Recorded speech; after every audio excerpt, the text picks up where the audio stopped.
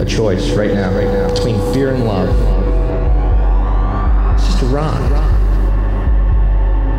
Out of the dark night of ignorance and into the shining light of truth. Expanding reality. A population of citizens capable of critical thinking.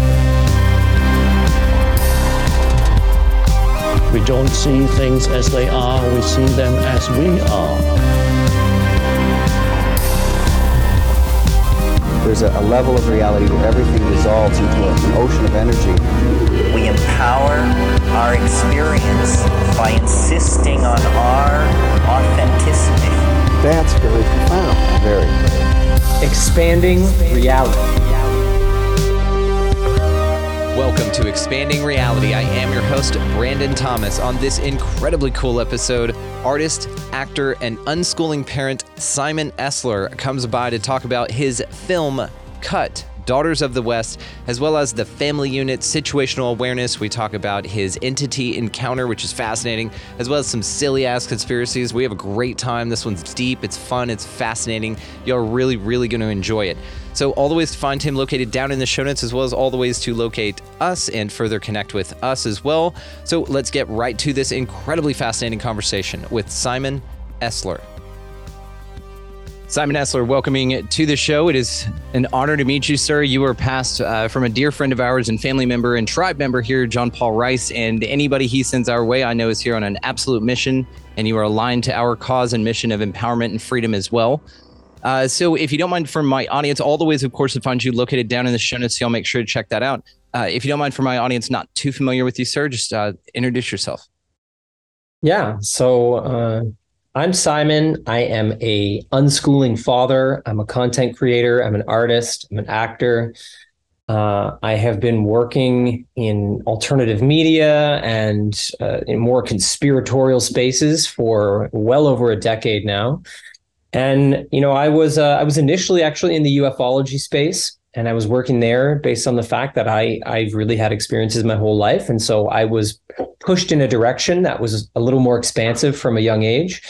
And I spent some years working within the ufology space, researching that area, sharing my experiences. I did a couple conferences. And then from there, I really focused my mission a little more on free thought. I wanted a more broad offering. And I was developing a think tank on Facebook that was sort of based in free thought, very research-based, and it was challenging official narratives.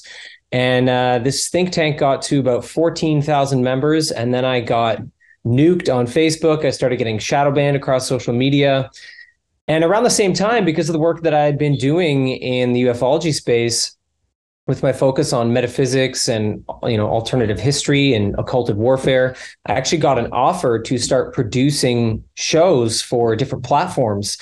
And so I decided, instead of fighting the censors and trying to grind against the shadow bans, that I would take my time to go into these private communities and work on my craft. And so I spent about half a decade creating my own original content, developing my skills, you know, as an editor, as a writer, just an all-around sort of one-man show, wanting to be able to put my message out there. So I was working with Edge of Wonder, which has now become Rise TV. I've got a big library of content over there.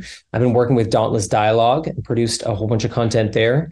And now I've gotten to the point where I spent this time with these private communities, really honing my craft, taking control of my creations. And I've arrived at the point where I have released Cut, Daughters of the West, my latest film. And this is my first independent release outside of the streaming platforms that I've been working with, something that I'm releasing totally on my own. And I wanted to do that because I felt that if I was just going to release a film like this into those streaming platforms, it wasn't really going to do what it was intended to do, which is to save girls, because genuinely that was the impetus that drove me to make this film. And so now I'm in this space where I'm establishing myself a little more independently and coming out of the realms of all the shadow banning and the censorship and building myself publicly again. And I am on a mission to really defend the family unit and to protect innocence and to use every single skill I have been able to develop to do that. And I have lived quite a varied life with a lot of different career paths. So I have a unique skill set that I believe I can offer the world right now. It's fascinating. I have so many questions for you, my friend. I'd really like to know the motivation, like what got your heart in with the film Cut, with healing young women in that way. What was your calling to that? It came from the research I had already been doing, focused on the war on the family unit. I had spent years before that researching this for a docuseries that I made that is on Dauntless Dialogue, and it's a series called Superorganism. And I arrived upon this concept of the family unit as a superorganism. And the way that occurred was quite naturally. When I was studying the war on the family, I decided to use these documents called the Toronto Protocols. And I talk about these a lot because they're very explicit in the ways that they describe warfare being waged against the citizens of the West to install a new world order. And they explicitly outline a war on the family unit. And so in Superorganism, I started researching these documents, and I noticed that they claimed that the family unit was a major obstacle to the installation of the New World Order because of its capacity to pass knowledge from generation to generation. And that this was specifically one of the things that they wanted to stop. They wanted to break up the family so that knowledge and wisdom wouldn't move through the generations. And if you have generations that are not being availed to the wisdom of those that came before them, and if they don't have the orientation of a stable family, then they are at the whims of social engineering. They're at the whims of government. They're at the whims of media. They're at the whims of the public education system. So in response to that, I decided to explore an ideal of the family unit, the actual opposite of what they're trying to do, which is the ideal of the family unit as a superorganism designed to actually gather human wisdom and to pass it on from generation to generation on many different levels. So there is on the basic sort of linguistic knowledge-based levels, but then also in sort of sub-linguistic ways that are more in terms of energy and consciousness and more subtle forms of psychology. So the more I looked into that concept, the more I found it to be not only true, but beautifully true, and that there is science pointing in this direction. And so I was working with this series that was on the one hand uplifting this ideal of the family unit, and then on the other hand exposing the occulted war on the family. And the more I looked into the war on the family unit, the more it became clear that there are operations within this war that specifically target the mother, specifically target the father, and specifically target the children. And in the Superorganism series, once I got into the war on innocence and children, I found that gender ideology was one of the most overt and obvious operations at play, and that it was very detrimental to children. And so that's when I began tugging at that thread. But the more I looked into that, the more I found out that it is specifically hurting girls in ways that it is not hurting boys in massive, massive numbers. And it caused me to look a little more deeply at what our culture has been doing to girls and women for a long time.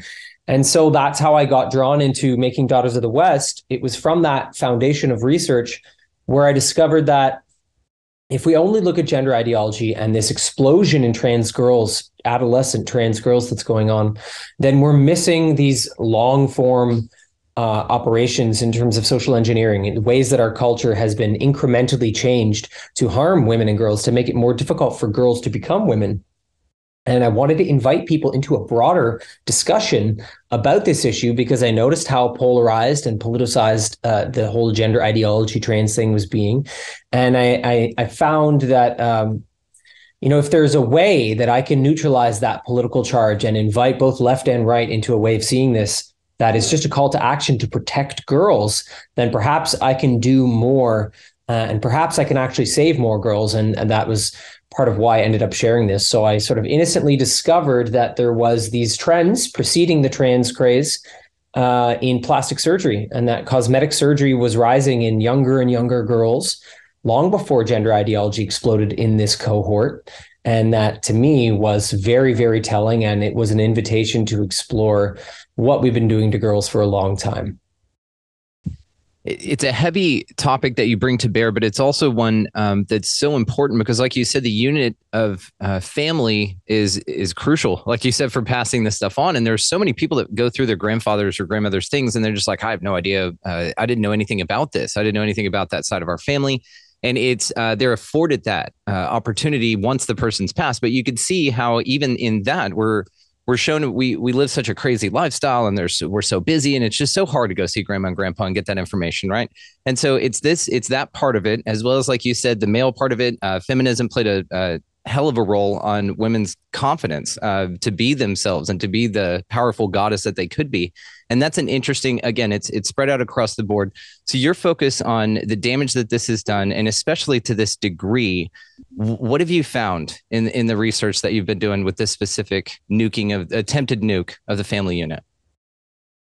Well, it has been undone, number one, just as a cultural ideal. So there is no clear, beautiful ideal of the family unit. And I think foundationally speaking, what we're looking at is a manipulation in our culture of what the role of ideals really are. Like, what is the purpose of a cultural ideal? And we are misled often into the idea that the only role an ideal can play is to judge, and is to use to judge others and to judge oneself.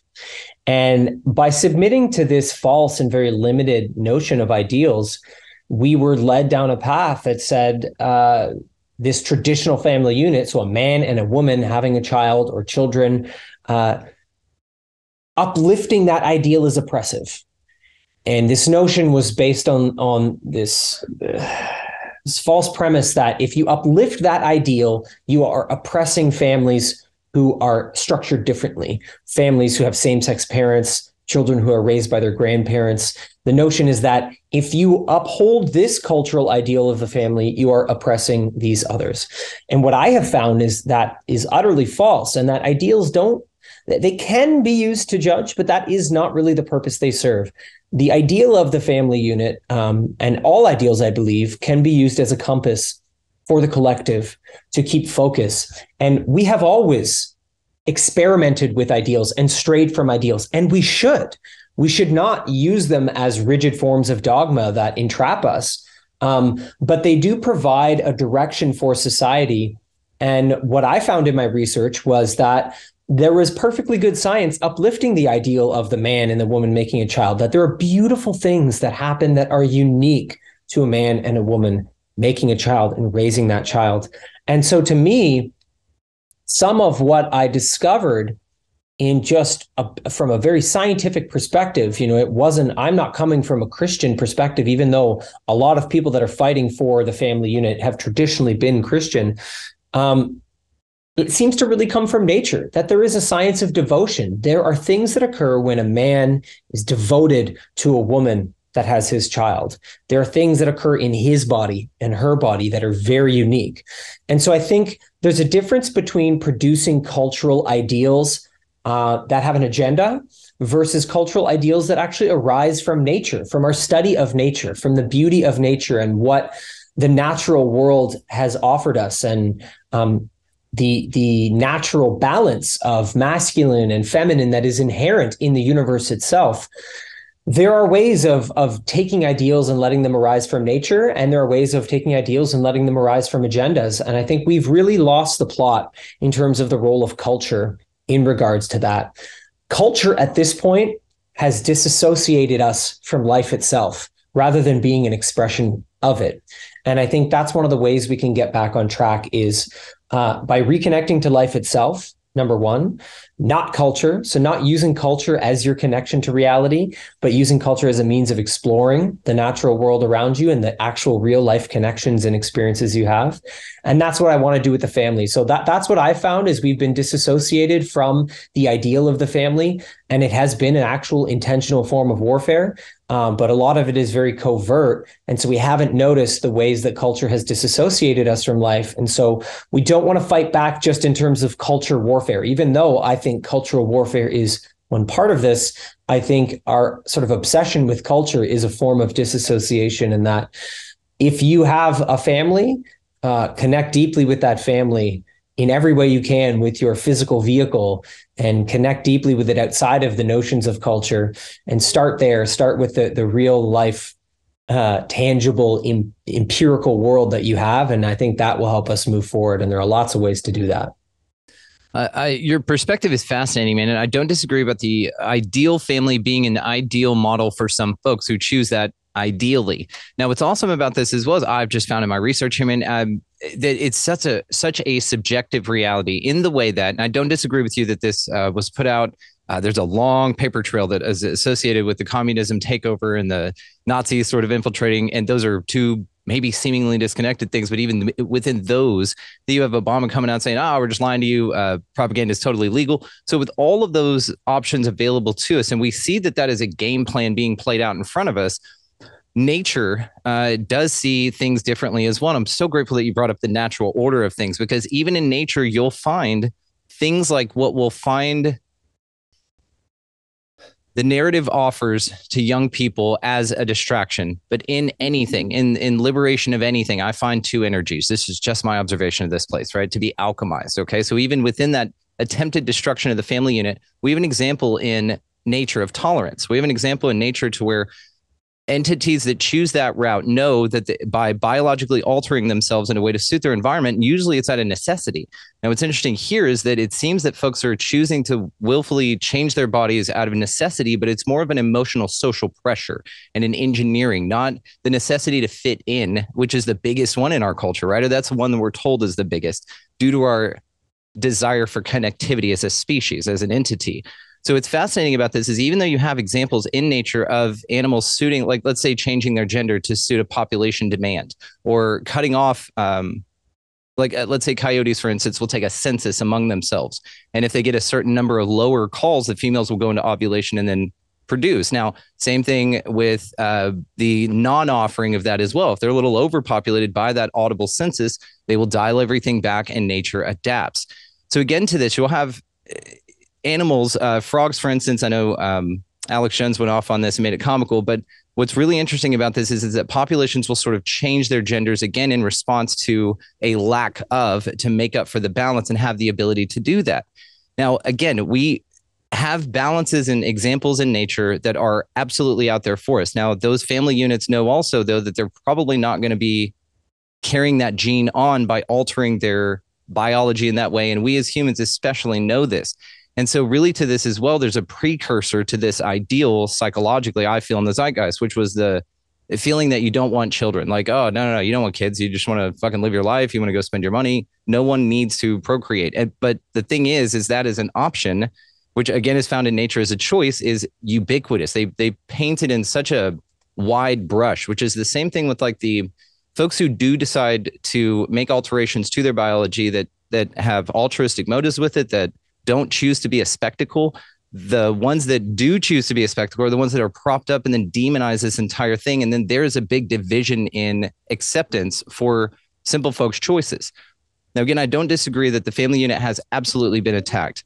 Where in our model moving forward is there the ability for the folks in the family unit that do choose legitimately to biologically alter themselves in a way that they feel absolutely compelled to do, but then still retain the guidance in the family unit and love to be able to nurture that rather than demonize it? Yeah, that's a great question. Does that fit into the model? Well, so I think what we're dealing with, and this is something I'm a big advocate for, is situational awareness. We live in a war, in a modern war, in fifth generation warfare. And it's important that we bring this to the surface. It's important that awareness of the exact kind of war that we're living in is available to everyone, because free thought has to be based in a certain level of situational awareness.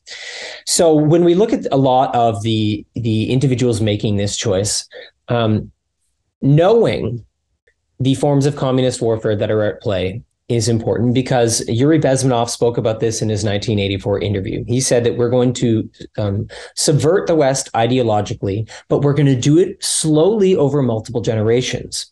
So if we take that, let's accept that that's part of what is going on, that you have this multi-generational manipulation going on.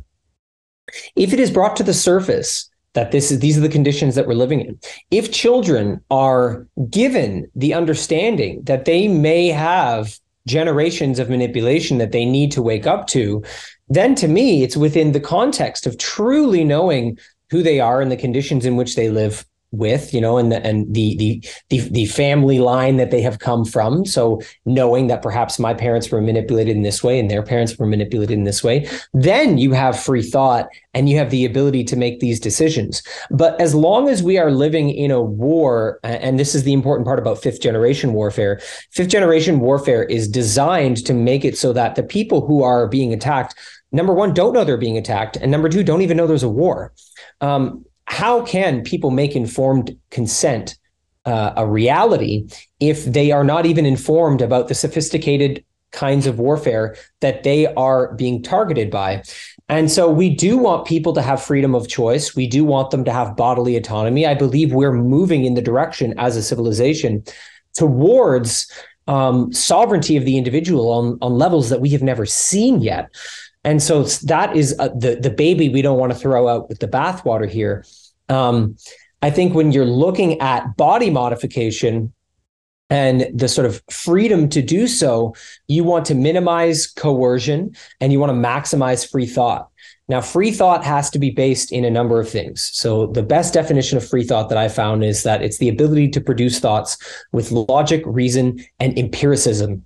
And I really want to lean into empiricism there, because that is using the body and the body's actual experiences in reality to connect to truths. And then you take those and you want to be able to assess what that empirical experience was without using dogma, authority, or tradition. And so that's the sort of formula of free thought that I think gives us a clear sense of how to move forward. So let's say someone wants to make decisions about modifying their body. To me, if it's grounded in free thought, then you have a system that enables that choice to be freeing and to be in alignment with who they really are. Because a lot of what is going on is coming from not just social engineering, but specifically social engineering that is coming from phones and smartphones that contain social media. Now, social media itself is a kind of disembodiment ritual. And we all know this. Social media, it disembodies us. Even as adults, we know that this is a struggle, that the addiction and the dopamine hits and the externalization of motivation that social media creates is a kind of disembodiment ritual. And so if you have children developing their minds according to a disembodiment ritual, that's problematic just to begin with. And we know, and this is something I point out in the film, that we are currently looking at the first generation of middle school children to have ever been given smartphones and social media. And that has caused a major mental health crisis in adolescent and preteen girls. So we know that number one, you're dealing with a disembodiment ritual. So you don't want someone to be making those kinds of permanent life-altering choices based on information they get from this disembodiment ritual that is social media. But then you add on top of that the fact that social media itself is being used as a channel to push gender ideology as a sort of propaganda stream.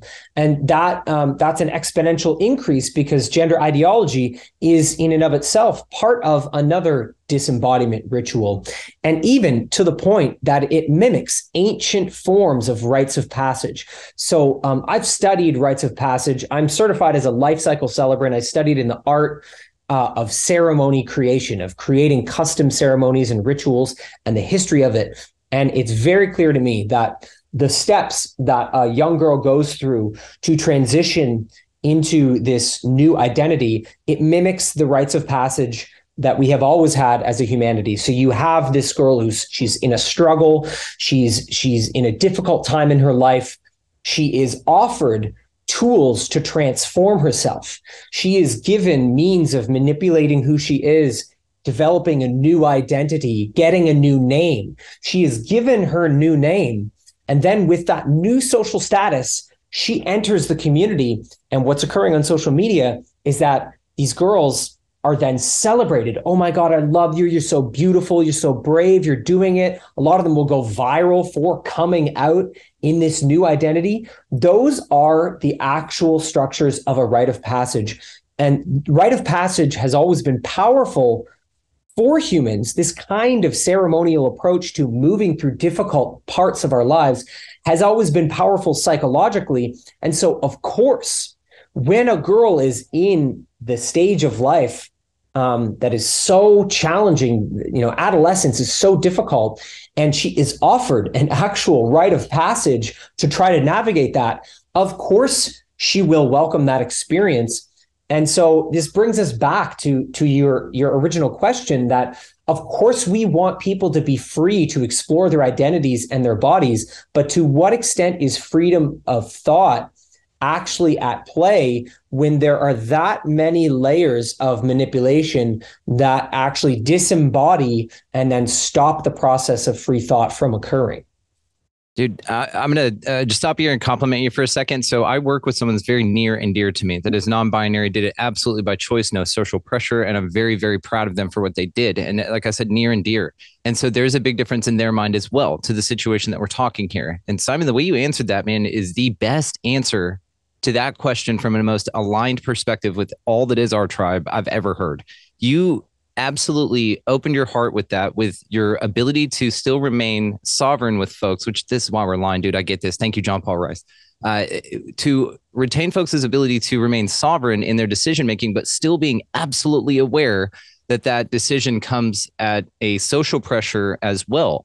Now, whether that's something that's guiding their decision making or not, it's a beautiful thing that you pointed out here, because again, it does point out the blind spot that we have had as a society that you have figured out. And the way that you're articulating it is the best representative for the message that I can stomach, man. So thank you so much for this. You're an incredible pioneer for this. So I wanted to personally thank you for that answer and how heartfelt and honest and amazing it was. We all felt that. So thank you. Now, I do want to ask you, with the known psychological warfare that's been going on, how does one articulate that to their kid? Because when I was a kid, there was nothing my parents could tell me. I was one of those, I guess, rebellious teens, and it set me on an incredible path. I regret nothing, but I don't disagree with the importance of the family. So again, I was sort of one of those that was out, but my mom and dad still had two others that they were doing a great job with, right? So there's this idea again of this articulation to kids in a way that they just don't go, well, fuck that. That's just what mom and dad think, and I'm just going to do the opposite regardless, because that was my modus operandi, man. So what is the approach? What are some actionable approaches that parents can take to have this conversation? Well, I think you do want to do it in a way that is based on your child specifically. And this speaks to our entry as a species into this era of sovereignty that we are on the precipice of. The normal approach to parenting and schooling, up until now, it's really been about trying to take a school of thought or a school of, thinking or a system of theories and try to say, oh, this system of theories works great. And then you try to take that theoretical system and you try to apply it to your child. And then there's this struggle to utilize that, because your child is going to be unique in so many ways that parts of that theory aren't going to work. We found this as parents that, we were very much aware of what's called operant conditioning, which is the utilization of punishments and rewards to try to manipulate the behavior of children, of humans in general, but using that as a parenting tool. We are aware of the fact that the public schooling system is founded on operant conditioning, right? That it's like the punishment of the F or the reward of the A. And again, I would say that is also a kind of disembodiment ritual, because the research shows that what that does is it destroys the child's intrinsic desire to learn, and it externalizes it so that their motivation to learn should just be achieving things outside themselves. So what we have found as parents is that the study of your child as an individual is one of the most powerful things you can do. And to do that from the youngest age possible, that there are norms in our society that disassociate you from your child. The most common being the family unit's approach to the work-school balance, where the kids are in a public school, 8 hours a day, 5 days a week. The parents are working. People get a little bit of time together in the evenings, maybe a little bit of time on the weekends, but then they go back to the grind. They spend most of their time separated from each other, under the influence of completely different everything but the family unit.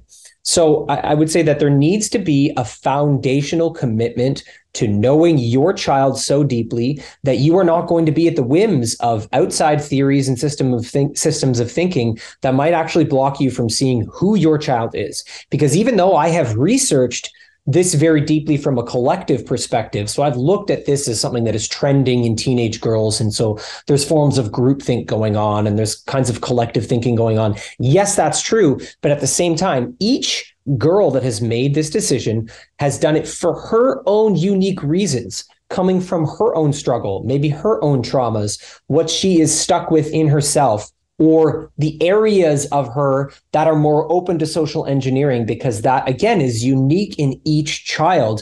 You know, I have one son who's very firm in knowing who he is, and he walks into a room, he knows who he is, and he goes off and he ignites and initiates everything in the room. I have another son who's just much more receptive and is sorting out who he is. And that's something he's very, very open to in his being.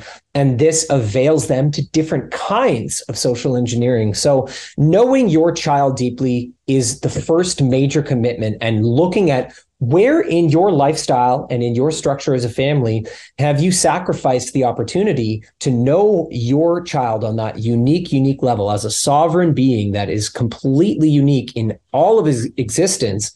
Where have you sacrificed that, and where can you remove obstacles? So sometimes that might be a lifestyle thing. You know, a lot of families, they choose not to homeschool or unschool because they don't want to give up the stability of a certain job, or they don't want to give up a certain lifestyle. And maybe there are sacrifices they could make so that the kids are with them and homeschooling or unschooling can happen.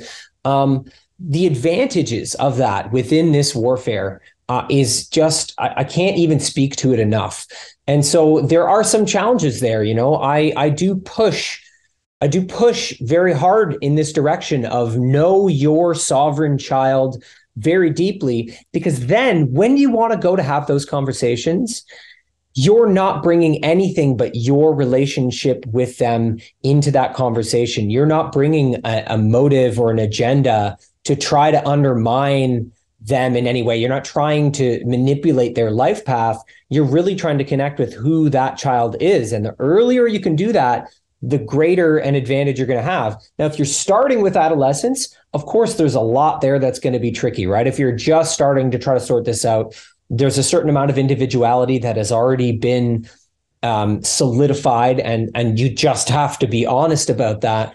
But I think as a major principle, that is where we're headed. And I think that's why homeschooling and unschooling are taking off, because we're moving into this era of knowing the individual more deeply now than ever. And forms of tribalism and collectivism and groupthink are not serving us in the ways that they used to.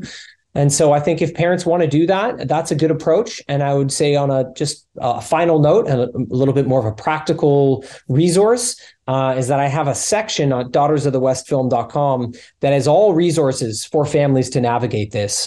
So that goes from networks of parents who are struggling with this, who are trying to sort out how to deal with the fact that their children are transitioning socially or medically. There are resources to keep your children off of smartphones and social media up until a certain age.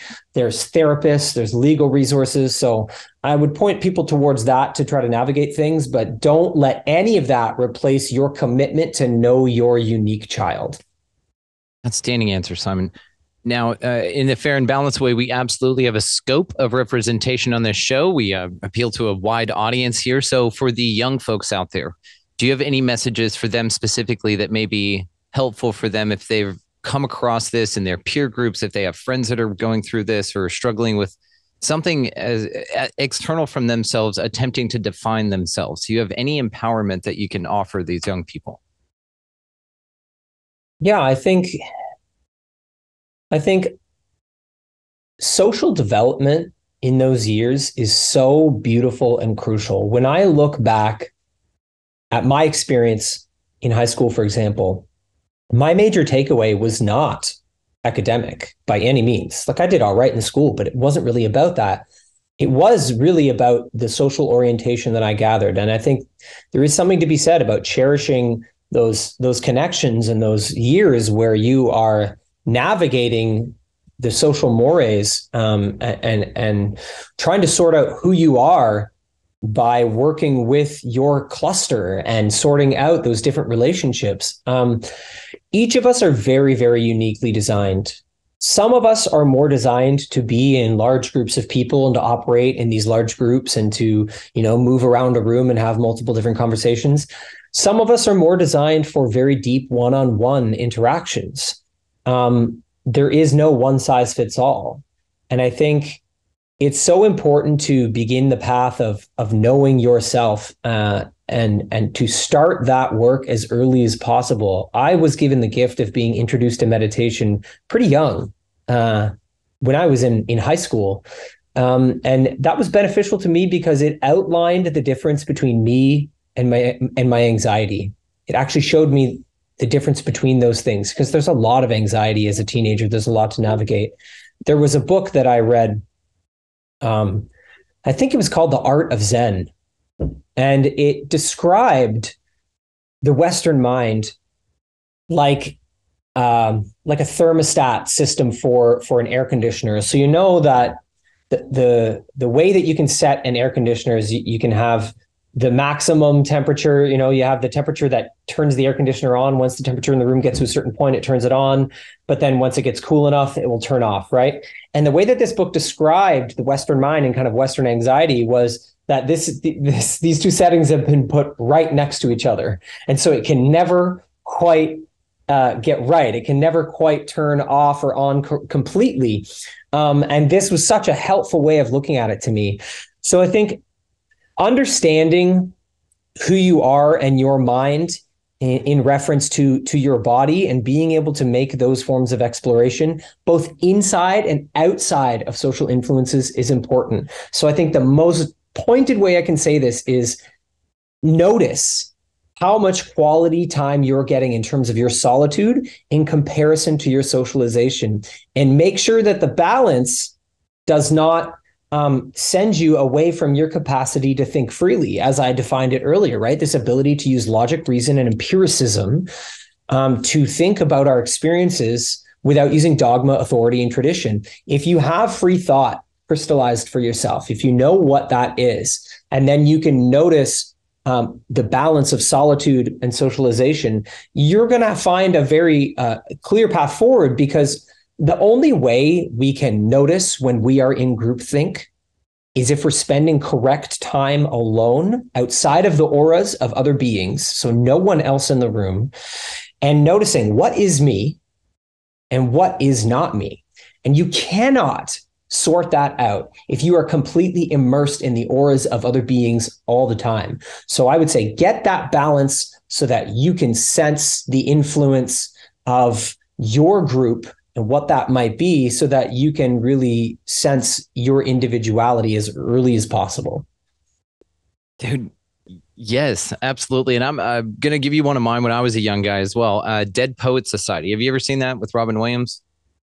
The movie The Dead. Oh my gosh, put it on your list. So I will link the trailer down below, guys. So check that movie out. That was one of those freeing, empowering. They taught us about poetry. I started writing poetry in high school because of that movie. Anyway, it's called Dead Poets Society. It's an old one. We'll pull it out of the vault, but it's outstanding and empowering. And that was something as a young person that really articulated and rang the bells in me of the things that you just articulated here. So that's an awesome one, guys. Another resource for you. And thank you for that. Now let's talk more resources now. We do have a conscious parenting community that we are setting up here that I'm just going to go ahead and announce on the show in this episode. We have a lot of folks involved in this, a lot of people into the unschooling that we are working with, as well as resources and homeopathic alternatives to running to the hospital for everything, or running to urgent care for everything, or growing your own food with Jim Gale and the Food Forest Abundance Project. So we have a massive resource within this that we would like to invite everyone to be a part of. Who's interested, please email the show, expandingrealitypodcast.com. But also, Simon, you and I were speaking earlier about the Mom and Dad Army. Do you mind telling us a little bit more about that? Yeah. So I came across the Mom Army as I was doing research for Cut, actually. So I had just finished interviewing Pamela Yeager Garfield. She's known as the Truthful Therapist. And so I had interviewed her on my podcast, and I decided that I was going to use that podcast interview as one of the interviews for Cut. And she had brought up Seek Smith, who is the founder of Mom Army, and said, you should really talk to Seek Smith because I think her insights into this issue would be important. And so I connected with Seek and ended up doing an interview with her and talking to her about the war on children and the rise in trans girls and the connections to human trafficking that seem to be a part of this. And that subsequently eventually led me to also connect with Ryan Heath of the Gavel Project. And Ryan is he's the attorney for Mom Army, but he is also a part of Dad Army. And so Mom Army is essentially a coalition of moms and organizations that are fighting to end the war on innocence. And it was after collaborating lots with Seek, and she had been approached by lots of fathers, that we worked together to launch Dad Army. And we are focused really on giving parents a voice, on pushing back against all the different agendas that are going on. So there is primarily the war on innocence, but of course, Dad Army is a little more focused also on the war on masculinity and the war on men, trying to uplift ideals of fatherhood. And we are not only just sort of creating content online, we are a boots on the ground operation. So lots of different things going on legally, working to get justice for families who've been harmed by gender ideology, for example. We're working with one dad right now. His name's Adam Vina. He has had his child taken away from him. His 4-year-old child is currently the mother is trying to transition the 4-year-old child against his will. We're really trying to get into the communities and actually try to help the families and the children and the individuals being harmed by all this. So people can go to mom-army.com and get connected with that. But we're also very active on Instagram. I think Mom Army and Dad Army are most active on Instagram. So give us a follow there. And, for those of you that choose to watch Cut, Daughters of the West, you'll notice that I do a little promo for Mom Army at the beginning and a call to action to really join what we're up to, because, I didn't want Cut to just be about the sort of the heartbreak of this whole situation. I wanted it to be a call to action as well. And that's why I connected it to these groups that are being interviewed in the film, because there's lots that we can do to really make a difference. 100%. And that's what we are absolutely here for, is the actionable answers. Because if anything, this conversation has reinforced the idea that we've talked about for a long time now, which is that no one is coming to save you, and that the governments of the world actually aren't there for your benefits and for your health and for your betterment. That if you want to choose a certain path, they are. But if you're listening to this show and you connect with this and you're out there thinking, well, there's still a few more things on my list that I need to tick off, this is a massive one. Aligning your home, tending your garden. These are the things that we talk about here. And that's why Simon's here as a resource for this. So again, all the ways located down below to find him. I want to ask you, before I let you run here, about some conspiracy theory. So what is the silliest conspiracy theory that you've ever heard? I came across one the other day that I admittedly had to laugh at a little bit. It was conspiracy theory that the elites have not actually been trying to manipulate us and hide it, but that they have hidden trails of occultism for us to become occulted in a subversive way, and that the best thing we can do is to not expose ourselves to any symbolism at all.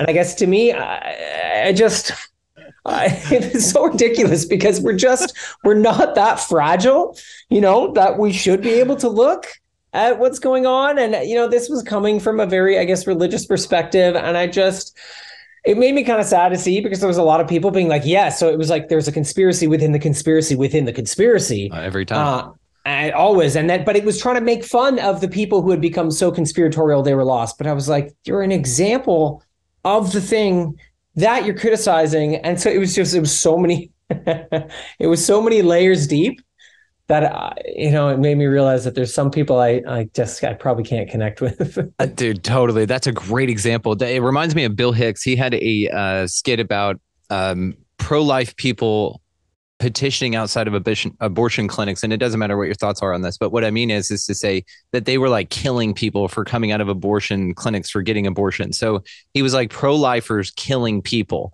It's like this, there's such a disconnect with it. It's so amazing to us. We just see it clearly, and it's silly as hell. Have you heard the birds aren't real and that they're all government spy drones? Yes. And then I recently saw a story where they actually have been using bird bodies for drones.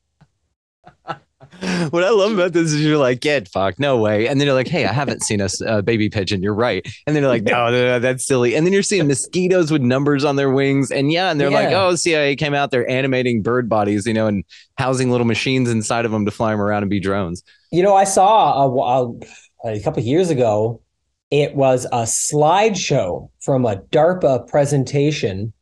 And in it, they were referencing insect drones from the 1940s. Yes, it's been around, man.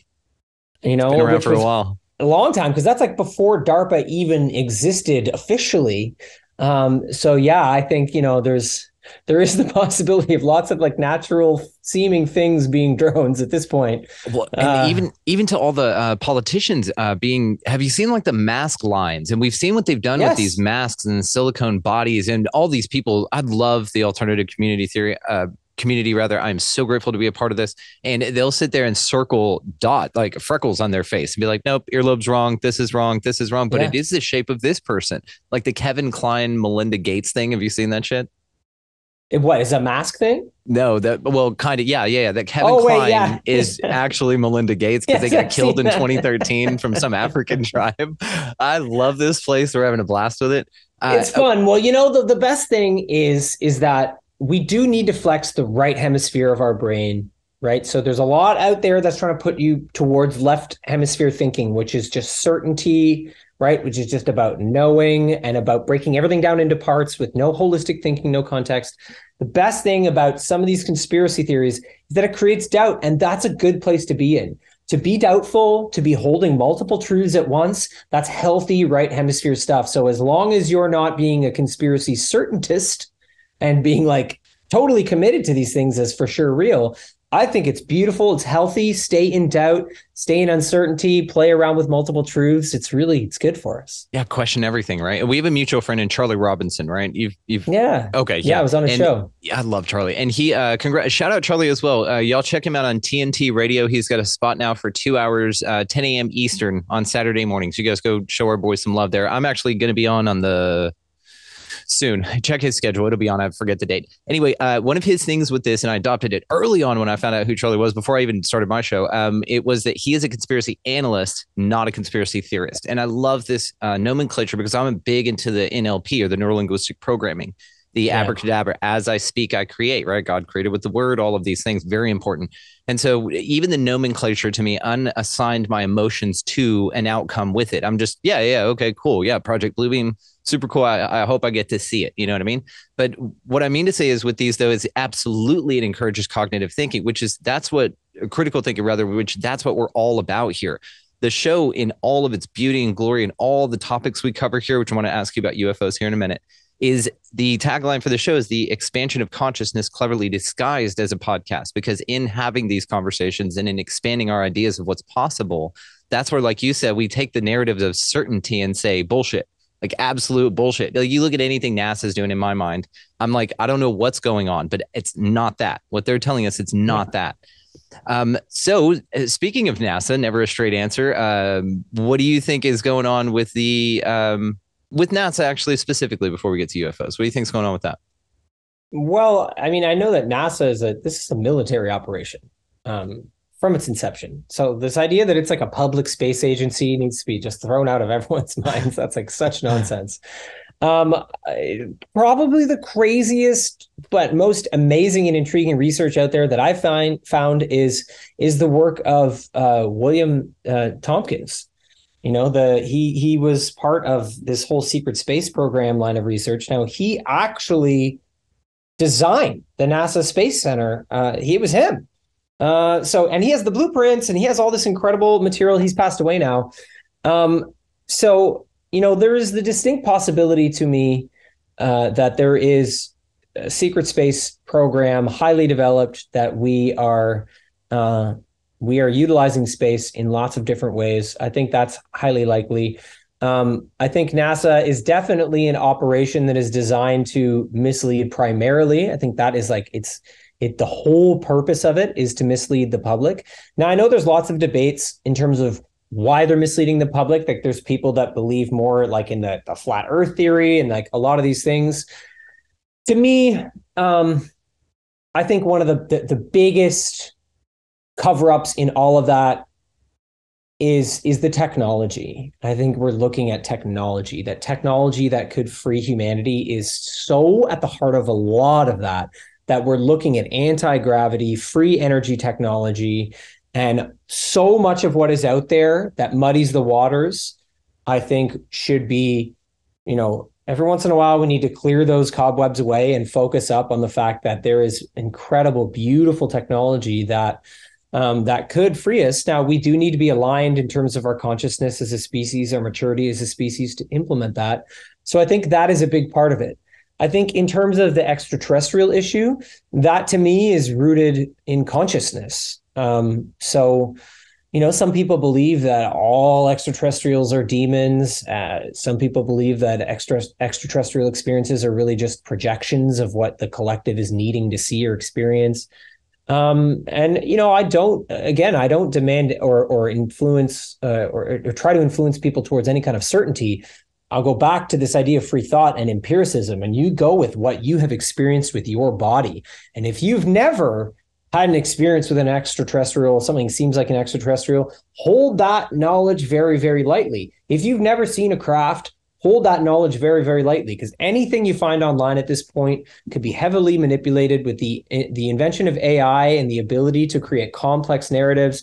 Just nothing outside of that empiricism should be guiding you. So the reason I got into ufology is because I had experiences and I was going from that place of having, encountered craft and having encountered beings, and things happened to me where I was like, I want to try to sort out what that could have been.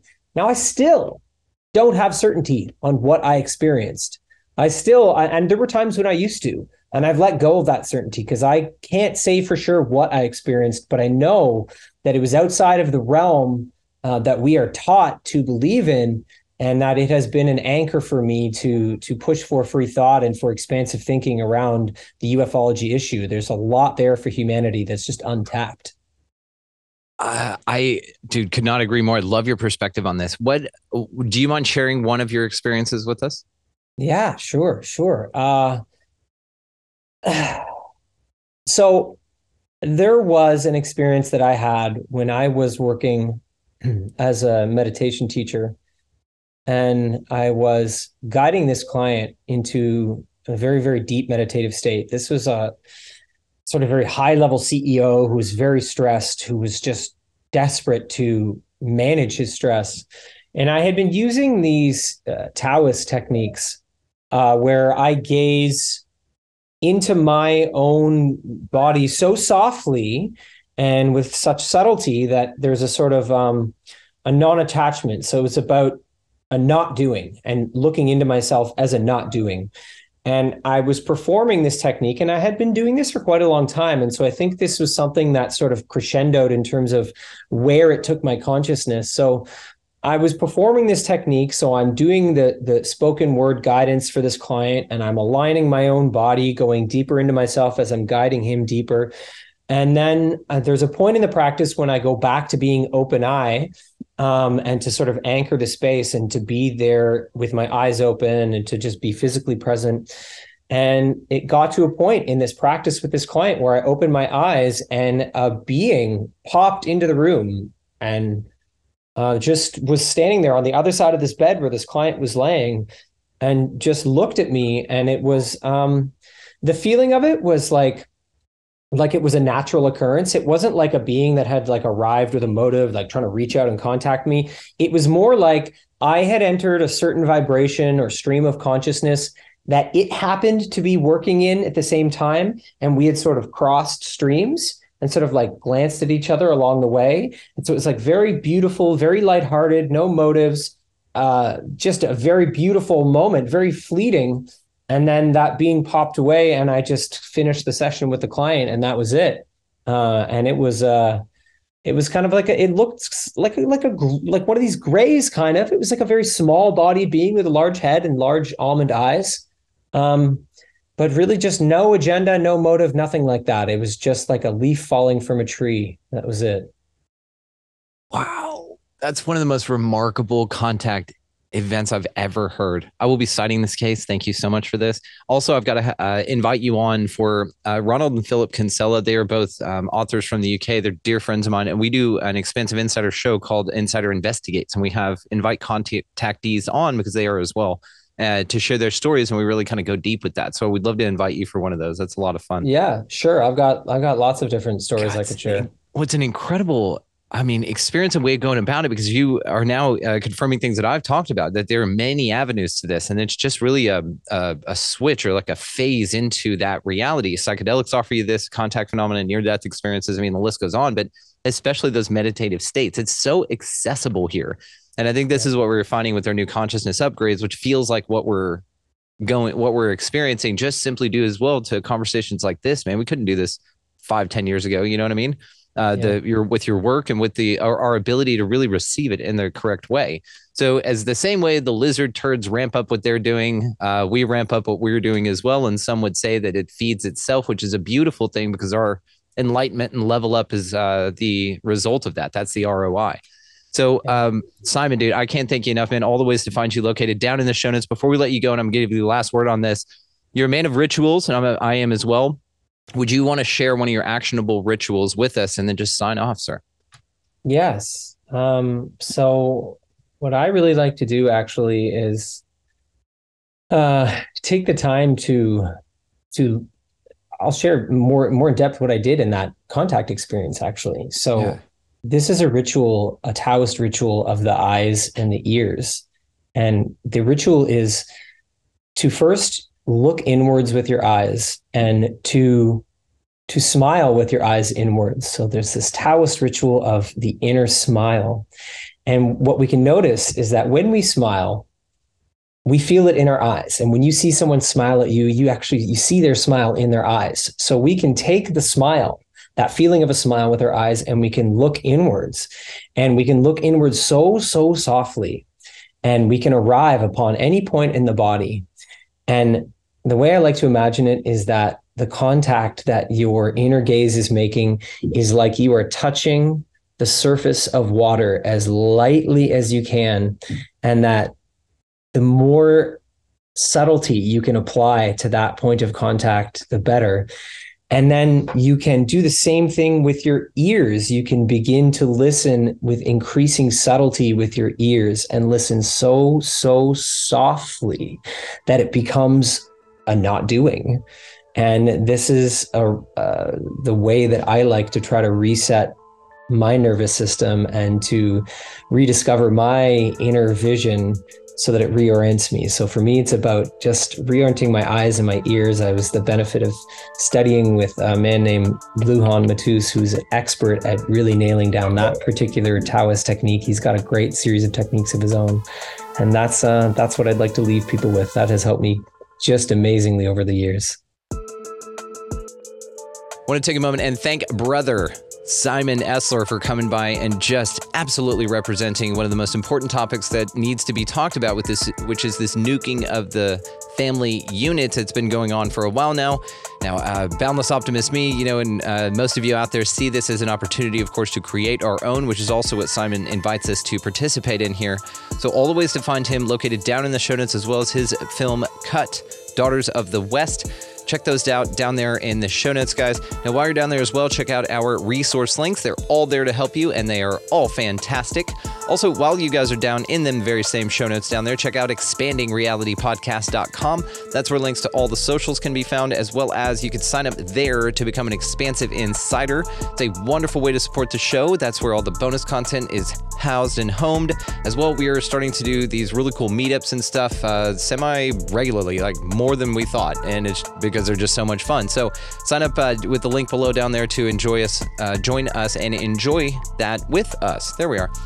As well down there, this is a value for value system here. So if you find this valuable, we do encourage that you click the link down there, support the mission, and that is a way that you can contribute anything that you'd like, and we really appreciate y'all participating in that. And one more thing I want to mention is the Phi Tribe. Guys, go down there and check that out. They're YouTube sleep mixes, but they do so much more. Lucid dreaming, they have a whole playlist of 432 music that's not sleep music, it's pop music from all kinds of different artists. So go down there and check that link to really, really level your sleep up at the very least, So go out into this incredibly beautiful and amazing place, guys, and pick up a piece of litter. Be nice to everybody that you come across. Of course, get out of the left-hand lane if you've got somebody behind you wanting to pass there, please and thank you. And above all, and anything else, go out into this incredibly beautiful and mysterious place, whatever the fuck this thing is, and y'all just be good to one another. Thank you so much for watching, listening, engaging, and just being the cool sons of bitches ever. We'll see you next time.